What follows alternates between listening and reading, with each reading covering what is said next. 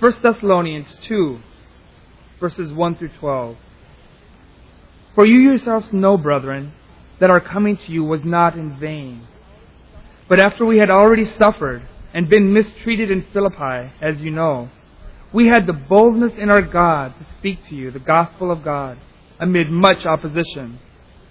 For our exhortation does not come from error or impurity or by way of deceit. But just as we have been approved by God to be entrusted with the gospel, so we speak, not as pleasing men, but God, who examines our hearts. For we never came with flattering speech, as you know, nor with a pretext for greed. God is witness. Nor did we seek glory from men, either from you or from others, even though as apostles of Christ we might have asserted our authority. But we proved to be gentle among you, as a nursing mother tenderly cares for her own children.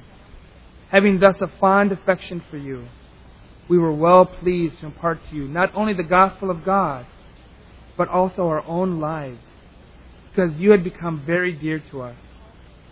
For you recall, brethren, our labor and hardship, how working night and day, so as not to be a burden to any of you, we proclaim to you the gospel of God. You are witnesses, and so is God, how devoutly and uprightly and blamelessly we behave towards you believers. Just as you know how we were exhorting and encouraging and imploring each one of you, as a father would his own children, so that you may walk in a manner worthy of the God who calls you into his own kingdom and glory. This text that Brad just read teaches us why we need to be bold, and it teaches us where boldness comes from, and it teaches us what has to happen inside if we are going to be bold people.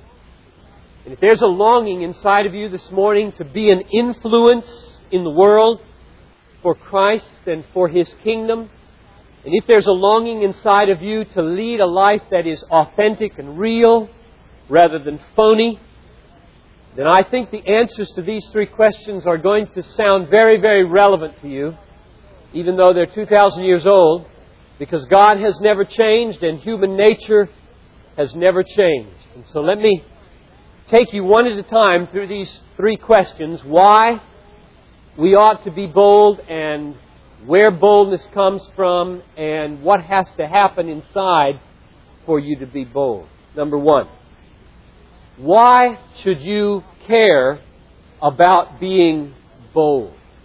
The answer that this text gives is boldness keeps your life from being in vain. Boldness will keep your life, your ministry, your family from being lived in vain. It will keep you from coming to the end of your life and looking back and saying, nothing happened. It was insignificant. I didn't make a ripple. Boldness will prevent you from that awful confession at the end of your life. I'll show you where I get this now. Verse 1 and 2 and the connection between them. Paul has come to Thessalonica from Philippi. He had been mistreated in Philippi. He comes now, he has trouble in Thessalonica as well. And he says, you yourselves know, brethren, that our coming to you was significant. It caused a ripple. Something happened. It will go down in history. It will have effects in eternity. It was not in vain. Now, why not? But after we had already suffered and been mistreated in Philippi, as you know, we had the boldness in our God to speak to you the gospel of God amid much opposition. So his life in Thessalonica had not been in vain, even though it was relatively short, maybe 3 weeks. And the reason is because he had courage in his God to speak the gospel. So what we learn, I think, in these first two verses is that if we don't want our ministry, our life, our family, our job to be in vain, we need to have what Paul had, namely this boldness that frees us to take some risks, to open our mouths and say significant things about eternity and reality and God and what is life all about anyway, instead of just kind of flowing like a jellyfish with the nonsense that's usually spoken about everywhere. We need to interject salt and light with boldness so that it makes a difference. And the day was not a zero.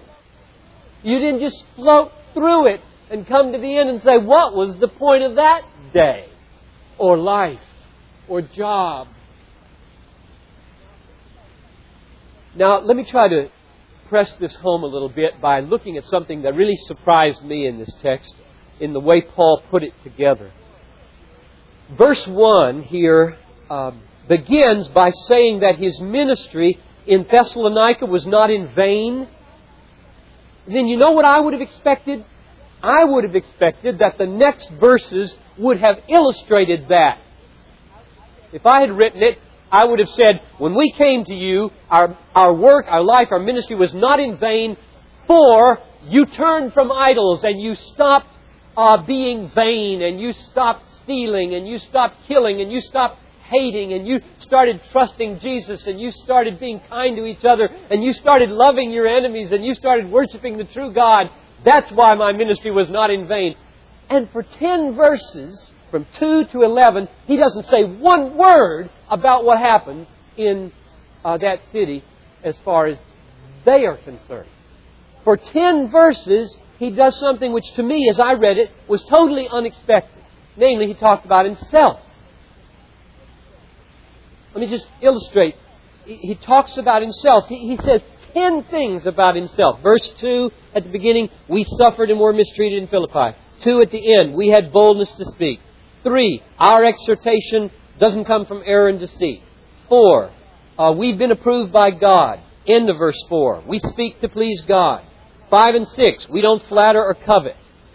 7 and 8, we became gentle like a nurse. 9, we worked night and day. 10, we were devout and upright. 11, we encouraged you like a father. You say, what's going on here? What? You just said that when you came to Thessalonica, your work, your life was not in vain. It had effect on them. They were changed. And then you start talking about yourself. I don't get it. That was my first impression as I read this. I think he's doing 2 things. Number 1, he is defending himself against slander in Thessalonica. If you go back and read in the book of Acts, chapter 17, as he comes into Thessalonica, there's this great upheaval. The Jews become jealous in the synagogues. There's a mob gathered. They take some of the new believers and take them before the court. Paul escapes by the skin of his teeth at night to Berea. And so there's this huge opposition in Thessalonica to the gospel.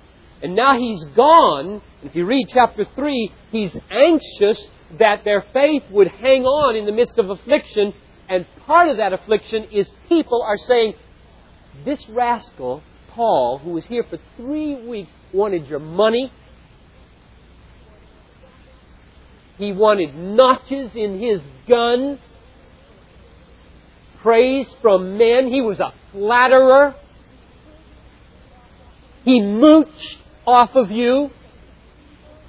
He was a deceiver and spoke out of guile. And therefore what you're experiencing now is as phony as he was, and your faith is unreal, and this God talk and this Christ talk is all wrong. Now that's what Paul has heard. And that's what we hear behind these 10 verses. The first thing he's doing is defending his ministry by saying, 6 times in these 10 verses, he says, you know, you are witnesses. You recall, that's the voice of a defender in a courtroom to a jury or to a group of people who know the facts and they're about to be deceived and forget the facts. You know I didn't act like that. You know I worked all night. You know I didn't flatter. You know I didn't want your money. You know I spoke with boldness. You know I risked my life. They're lying. That's the first thing that explains this. The second thing that explains this is that he's really not defending himself. He's defending their faith. Because if the accusers succeed in indicting Paul and showing that he and his ministry are inauthentic, their faith is inauthentic. And that's Paul's real concern. And that's the logic in verses 1 and 2. I came to you and I did not come in vain. You got changed. You can go back and read chapter 1 about how they became strong and they started taking risks and they were willing to become like Paul and suffer in the midst of trial. And then he defends himself so as to show that that effect that he had in Thessalonica is real. Because he's real and his gospel is real. And all the risks that he took and the boldness that he had was not manipulation for money and praise.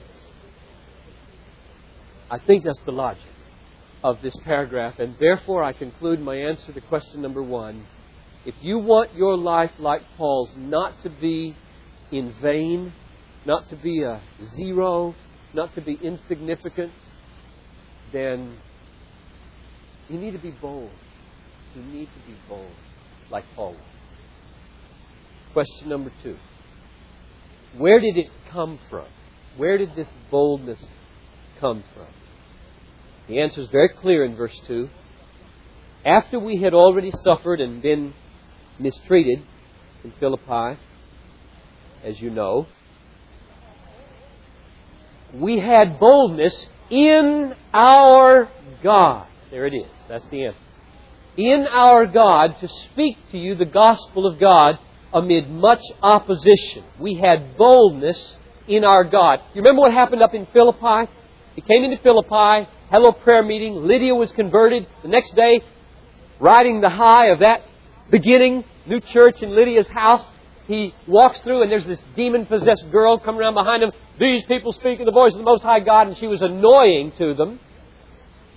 She was a soothsayer, earning money for her owners. And Paul turns around, boom, casts the demon out, and she's of no use to them anymore. The slave has become a liability, and the owners of this slave girl are so angry, they grab Paul, it says, and drag them into the market and accuse them publicly of sedition against Rome and the ways of the Romans, and they're thrown in jail overnight, earthquake, release, out of town. So Paul's ministry in Philippi had been under the cloud of this mob reaction and the prison. And now he comes to Thessalonica and it's much worse. The mob reaction in Thessalonica, and I'll tell you, mobs are scary things. They are absolutely irrational, totally out of control. And there was the mob. Jason and his house were threatened. Paul had to get out by night. That whole 3 weeks or so, however long he was there, was ministering under that kind of pressure. Just picture yourself as though if you wondered when you walked out of here whether there would be people ready to heave big bricks and stones at you. How would life be to be ministering under that kind of pressure? And he says, that's the way it was, and I had boldness in my God. His life was hid in God. He trusted his God. He hoped in God. The glory of God was more desirable to Paul than all the things that the world could offer. I consider that the sufferings of this world are not worthy to be compared to the glory that is to be revealed to us, Paul said. God was so real, so powerful, so wise, so able to work everything together for Paul's good that he did not fear that he'd be ever separated from the love of God. What can separate me from the love of God? Nothing.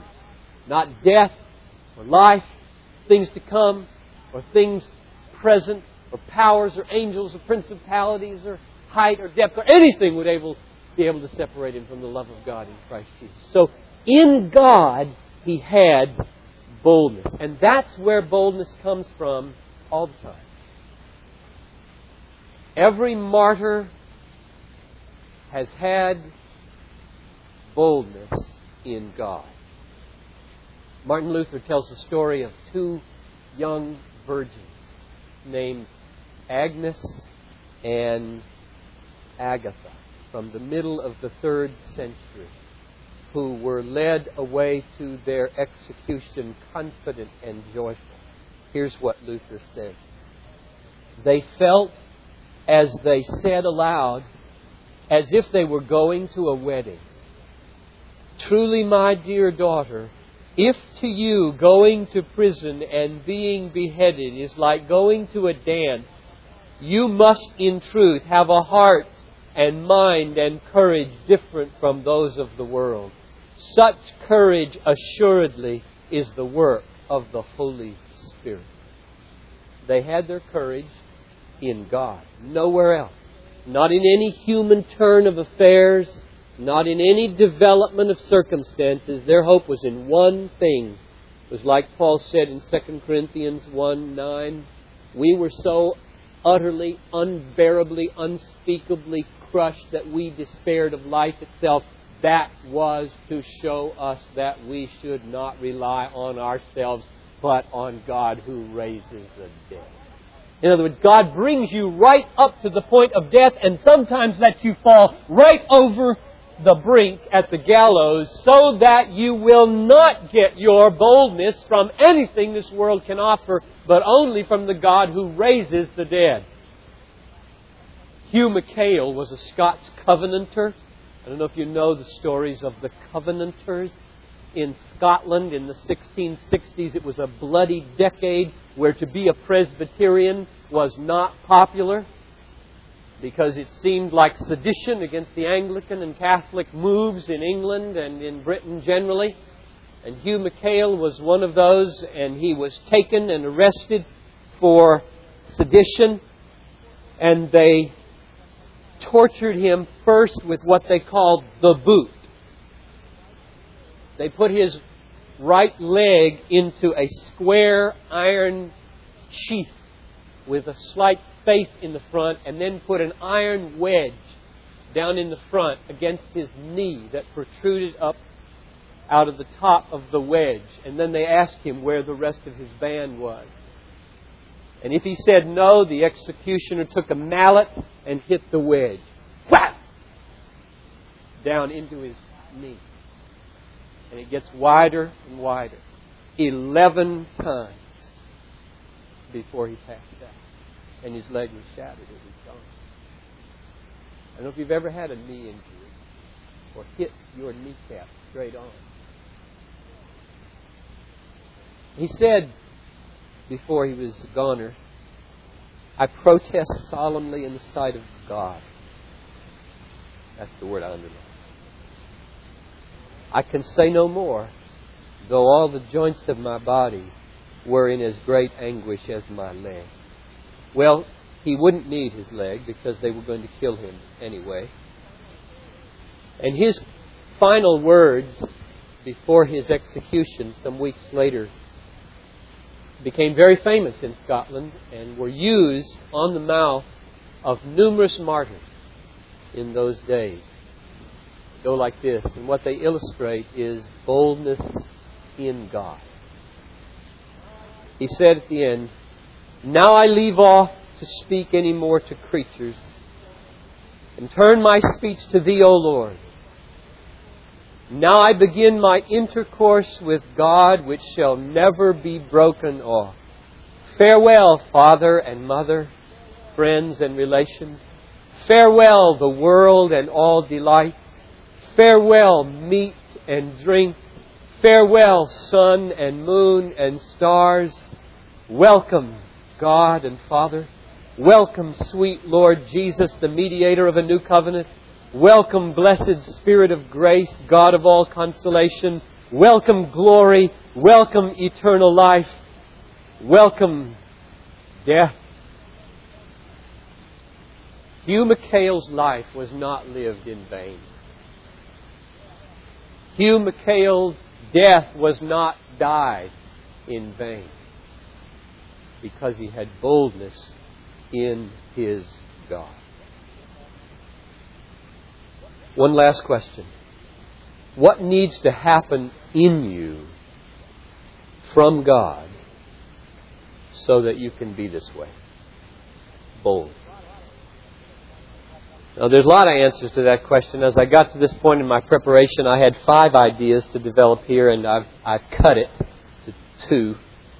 So you go ahead and meditate on that text this afternoon and see if you can find the others. But these are the 2 that I think Paul stresses in these verses. There are 2 main obstacles, as I read this text, to Paul's boldness that have been overcome. One is the love of human acceptance and praise. The craving to be accepted. The craving to be liked. The craving to escape criticism. The craving to receive applause. It is profoundly deep in the human heart. And a great enemy of boldness. That's number 1. Number 2 is similar. It is the craving and the need for the comforts and securities that money can buy. A great hindrance and obstacle to boldness is that if we say a thing or do a thing like Hugh McHale or Agnes, it could take away our comfort. It could take away our security. Not to mention result in criticism. Now, Paul had been freed from these things. I'll show you. First of all, he had been freed from the addiction to human acceptance and praise. Verse 4 at the end. We speak not as pleasing men, but God, who examines our hearts. That's the only ground of boldness that would have freed him. Had he needed to please men, he would not have functioned amid mobs. Verse 6. Nor did we seek glory from men, either from you, as Christians, or from others. Paul was freed from the need to please people. He was freed from the need to get approval from believers or from outsiders. He was a free man. And therefore, he was not prone to use flattery. Verse 5. We never came with flattering speech. What is flattery for? Flattery is to help people praise you. Genuine, authentic compliments are not designed to get you attention. Flattery is. And so if you're free from the need to get human praise and the need to be affirmed all the time and the need to be accepted, if you're free from that, you don't need a flatter. And you can say it like it is. The second freedom he had was the freedom from the love of money and the securities that it could buy. Verse 5, again, beginning. We never came with flattering speech, as you know, nor with a pretext for greed or covetousness. He wasn't after their money. It was unlike many ministries today. He did care about their money. And to drive it home and prove it and show that he guarded his financial freedom more than almost anything, it says in verse 9, you recall, brethren, our labor and our hardship, how working night and day so as not to be a burden to any of you, we proclaim to you the gospel. He meant to be free. Now, he did not have to do that. In fact, he says, those who live by the gospel should get their living by the gospel. But he wasn't going to do it. Because he was absolutely sold out to give nobody a stumbling block and to give him no hook into any rich listener and say, well, I better not offend that person because then I won't get my food. He was a free man. Free from praise and free from money. Free from approval and free from security. Ready to die. To die was gain. That's what's got to happen in here to be bold. So these two things. Free from money. Free from praise. Where do you get it? Verse 4. Just as we have been approved by God, so we speak, not pleasing men, but God.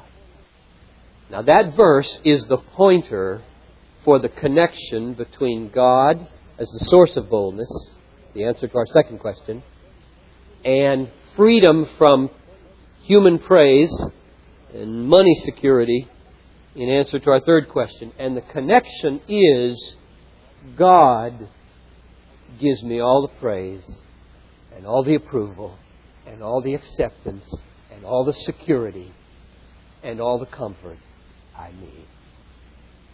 I'm free. The God thing. We need boldness so that our lives won't be empty, won't be in vain. And our boldness comes from a God who freely, in Jesus Christ, justifies the ungodly, accepts them by faith, approves of them in Christ, rejoices over them, and even, it says in Romans 2, praises them. Well done. Enter into the joy of your master. If you've got that, if you believe in that, if you feed off of that and live off of that,